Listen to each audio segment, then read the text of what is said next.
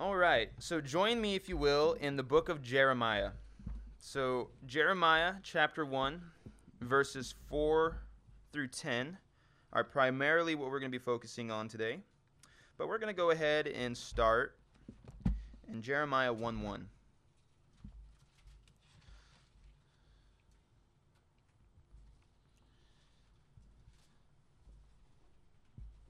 So, in Jeremiah, starting in chapter 1, verse 1, it says, "The words of Jeremiah, the son of Hilkiah, there we go, the son of Hilkiah, of the priests who were in Anathoth, in the land of Benjamin, to whom the word of the Lord came in the days of Josiah the son of Amon, king of Judah, in the 13th year of his reign. It came also in the days of Jehoiakim, the son of Josiah, king of Judah, until the end of the 11th year of Zedekiah, the son of Josiah, king of Judah, until carrying away of Jerusalem, captive in the 5th month. Then the word of the Lord came to me, saying, Before I formed you in the womb, I knew you. Before you were born, I sanctified you. I ordained you a prophet to the nations. Then said I, Ah, Lord God, behold, I cannot speak, for I am a youth. But the Lord said to me, Do not say, I am a youth, for you shall go to all whom I send you, and whatever I command you, you shall speak. Do not be afraid of their faces, for I am with you to deliver you, says the Lord. Then the Lord put forth his hand and touched my mouth, and the Lord said to me, Behold, I have put my words in your mouth. See, I have this day set you over the nations and over the kingdoms, to root out and to pull down, to destroy and to throw down, to build and to plant." So the title of our message today is No More Excuses. And before we start getting into this scripture, I want to share with you a couple of verses from a song that has come on the radio recently. I actually forgot to even write down the name of it. It's so new, I'm not even familiar with it. But I heard it, and honestly, I was thinking of how much I didn't really like the song. Not because of the lyrics necessarily, but as I was reading through this, it came back to me. And what he says in the song is, Now, I'm just a beggar in the presence of the King. I wish I could bring you so much more. But if it's true that you use broken things, then here I am, Lord. I'm all yours. And I thought that was a really powerful part of that song. And I think it's pretty common to stand before the masses, especially to stand before the Lord, and to think of myself, man, I don't have what it takes to do this. I don't have what it takes to stand before God in any way, for any reason. I don't have what it takes to be a messenger, to be a pastor, to be a prophet, to be a servant, to be worthy of these things. And I don't have what it takes to go out before a crowd with no credentials, with no say-so, with no authority, and try to speak to them the words of life. And that's a common experience for people. We feel many times that we're unable, we're disqualified, we're inadequate to be used by God. One of the things I hear a lot is, I teach people how to share their story in the gospel in 60 seconds. And when I offer to teach people this, a lot of times they say, well, I really don't have a story.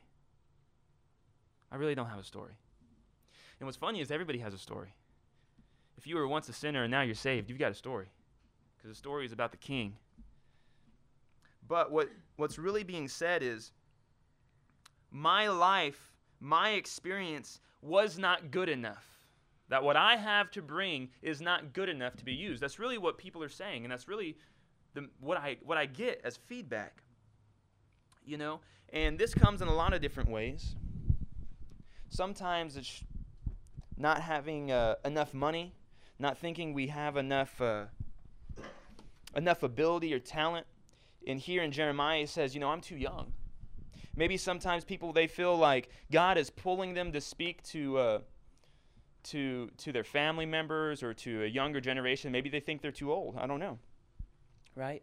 But we start to sell ourselves a story. We start to sell ourselves a story that there's this great and mighty God, and he does great and mighty things, and he uses even the weak and beggarly to get them done. Just not us. Just not us. And maybe we wouldn't word it that way, but when we look at the reality of some of our doubts and fears, that's really what it boils down to, I think. And so there are these times when we start to feel the pull of the Holy Spirit. We feel God, telling us to love somebody in the midst of our anger towards them. To respond maybe not the way we want to, maybe not the way we think they deserve, but the way Jesus would. Maybe we feel like God is putting a burden on our shoulders as we hear the word being spoken. It's like it's being spoken to us, and we just feel a burden to fulfill the word of God, and we just, there's no way. I felt like that. I was reading through, I forget even where it is now, one of the prophets, one of the minor prophets, and God was speaking to the people of Israel saying, how is it that you live at home in your paneled houses while my house sits in ruins? And he basically tells them, get up off your butts and go fix my house. That's the Darren Miller paraphrase, by the way. But, I'm not a Jew. There's no temple. God was speaking to them, but when I read those words, God put a burden on my heart for this place. And so now we're raising money for renovations, and it came from that. Well, in that situation, when I found out how much it was going to cost, we had a friend of ours come look at the building. $25,000, that's a lot of money. that's a pretty easy thing to say, I can't do that. And so the Holy Spirit leads us to different things, and immediately when the calling of God comes upon us, every excuse why you are not the person for the job begins to populate in your mind, right? And unfortunately, there are times where we put more faith in our excuses than we do in God. So that's why the title of our message today is No More Excuses. But interesting enough, this problem that we have is not exclusive, right? It's been the same issue of faith since the beginning of time. And in fact, it's kind of in our nature to see according to our perception of what we can see, what we can do, rather than through the eyes of faith. And so it's a constant battle, right? Anybody understand what I'm talking about? I would hope so. And one great example, I think, is Jeremiah in this passage. Because before Jeremiah is called, it says that he's the son of a priest in the town of Anathoth. And anybody know a whole lot about Anathoth? Anybody? Nope, me neither. No idea where that's at, okay? Anybody know a whole lot about Hilkiah, if that's his name? Nope, me neither.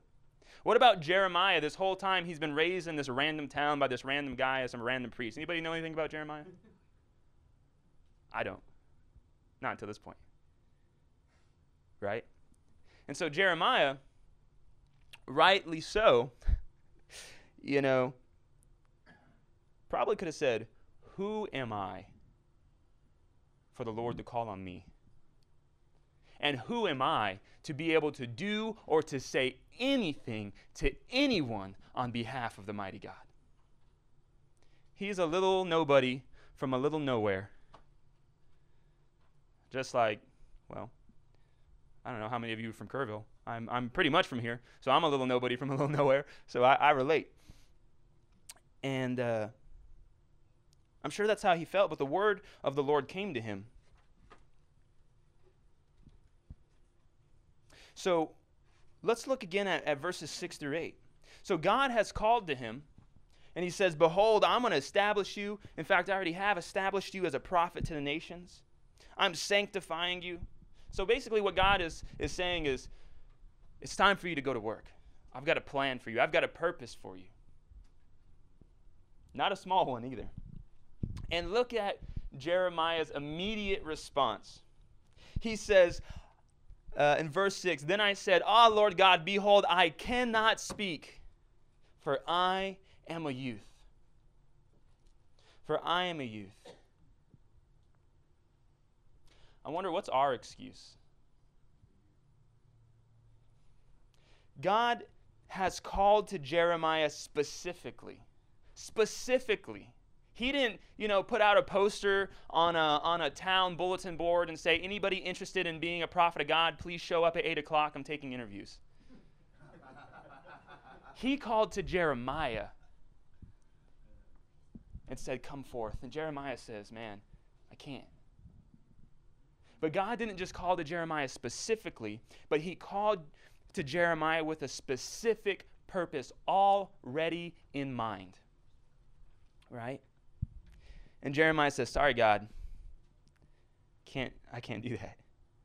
I don't have what it takes.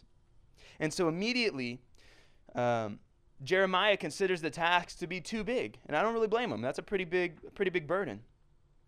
Maybe, I imagine a lot of times, what were these people thinking when situations like this occurred? Sometimes I wish we got a little more insight. And so I figure he's probably thinking, that calling's for somebody else, anybody else, but not for me. And so his excuse was he's too young, but there is always an excuse. There's always a reason that we're ready to give, not to go, not to speak, and not to be all that God has called you to be. There will always, always, always be a reason for you to say, not me, not this time. Always. But what does God say?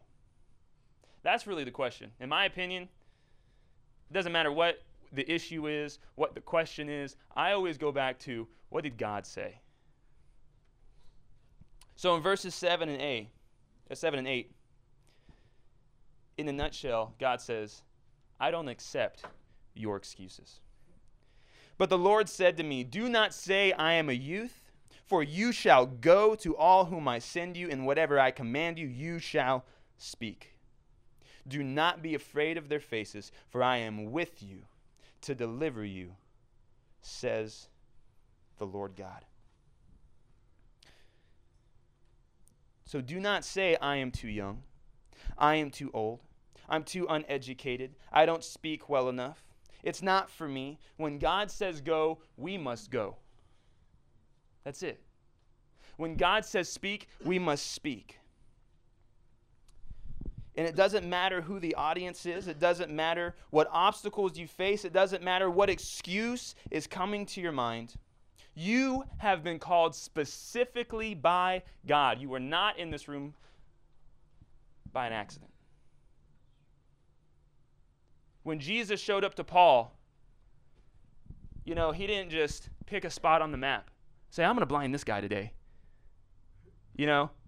He wasn't just walking through a brilliant light and happened to stumble upon him on the road to Damascus.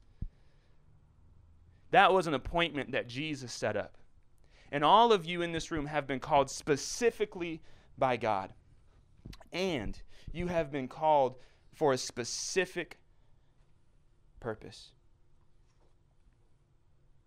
And so because of that, we've all been given the specific commandments, but we've also been given the general commandments of his word and the commandments of the conviction of his Holy Spirit.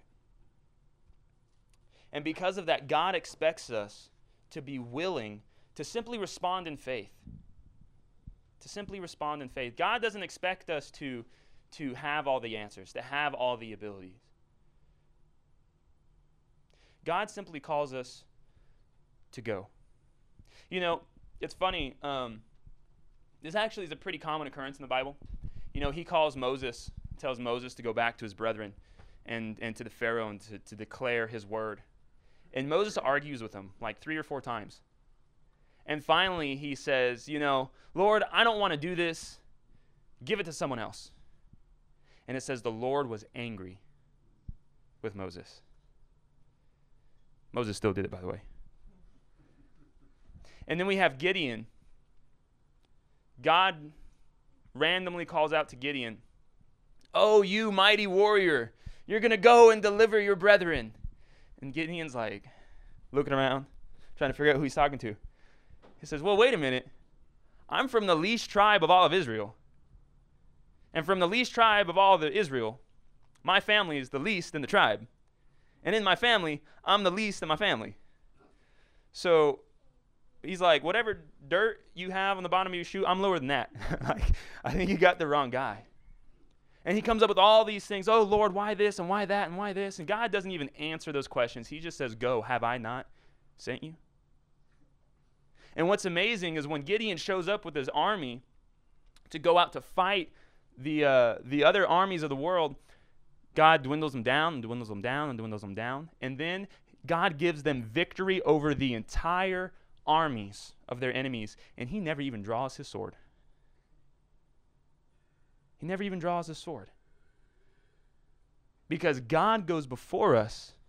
Whatever calling God gives you, God fulfills. And that's the amazing thing. I'm always in awe. I'm like, okay, let me get this straight. God saved me to use me. Then he uses me, but he does the work. And even though he does the work, I get rewarded for his work. Does that make sense to anybody here? I'll take it. I don't get how that's an interesting economy. I like it.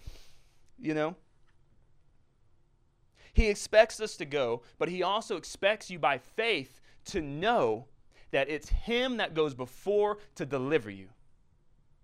One of my favorite verses is in Romans where it says, "The just shall live by faith."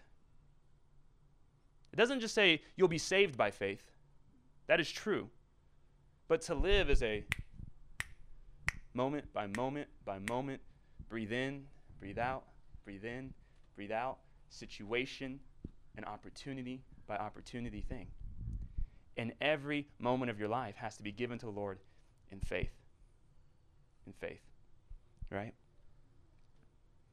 And that's the beauty of it. That's where faith comes in, because we have to know and trust in the fact that God is the one who provides, protects, and empowers.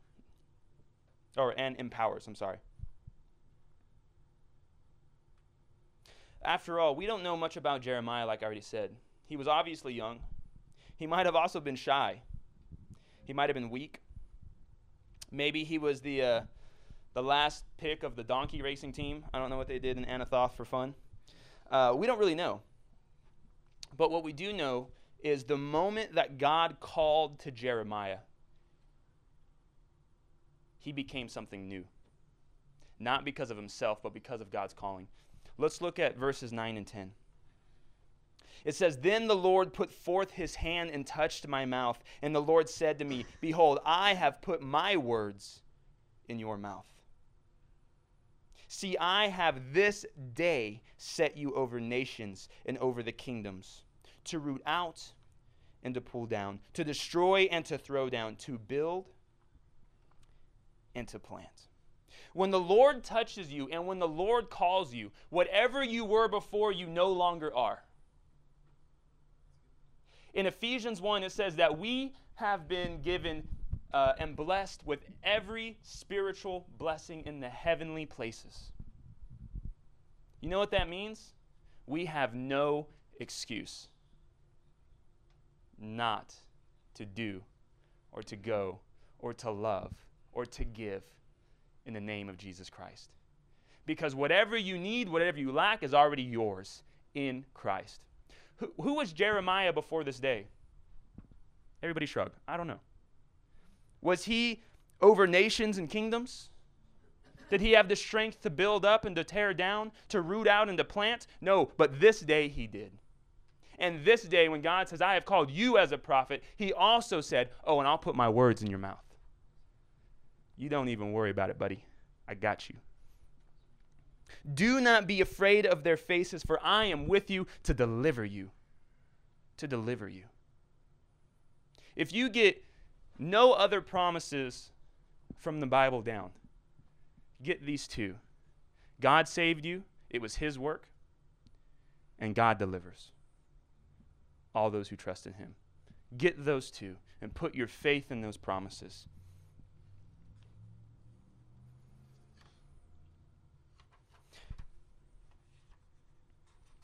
Because maybe we feel weak, maybe we feel unuseful, but here's the thing. Whatever God ordains for us, whatever God is calling you to do, not only can you trust in the fact that, yeah, he's going to empower you, but here's the thing. God has already equipped and already called you for that purpose. I was reading this and I realized how crazy and ridiculous our doubts and fears are. Here's what I mean. Let's go back. Let's go back to verse 5.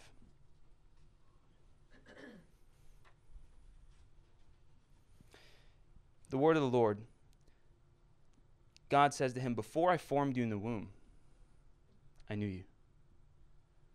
Before whoever you think you are was, I knew you. And before you were born, I sanctified you. And I ordained you as a prophet to the nations. Think about that. Jeremiah says, I cannot do this work. God says, what? I made you for this work. Before you existed, before you had your own thought to think, before you had your own future to try to plan out, whatever you think that was going to be, I had already made and ordained you for the work I'm calling you to. You know, I've never built a hammer, but I'm assuming whoever invented a hammer made it to hit nails. So I expect, and actually I know because I've used a hammer, it works pretty good to hit nails. Because it was made for that purpose. Specifically. So I don't know if hammers in the tool shop think that, you know, their great purpose in life is to look real pretty up on the shelf. You know, you get the one hammers with the blue grip, you know, they look kind of nice. And the extra sharp claws. I think I'm overextending this analogy a little bit, but they were made for a purpose. And so my point is, whatever God calls you to do, there's going to be doubts. There's going to be fears, whether it's to speak, to give, to do. But not only has God promised to deliver you, to go before you, that in fact he's going to give you the resources, he's going to give you the words that you don't even have today, possibly, but that he literally ordained you and created you for that purpose. So how is it that we could in our hearts say, I cannot do this? Doesn't it seem silly? You were fashioned for work. Fashioned for work.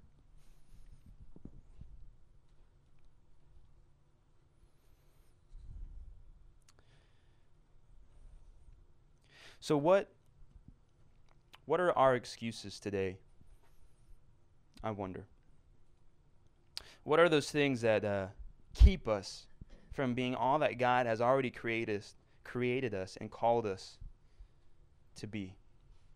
Because we were made to perform the very works that convict your hearts. And because of God's calling, because of God's empowerment, because of his word being revealed to us, we have no excuse. And that's not a burden. Oh no, I can't get out of this. No, it's freedom. Freedom to be more than you would ever aspire to be yourself.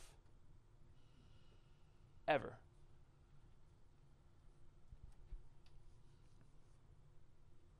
Freedom to do more and accomplish more than you could ever take credit for, because God is with you and his power is for you. So I want to encourage you to open up your heart to the Lord and to ask him to give you boldness to follow him, because he made you as a wonderful tool in his plan to use you as a vessel for his glory was set before the foundations of this world. Amen? Let's pray. Father God, I thank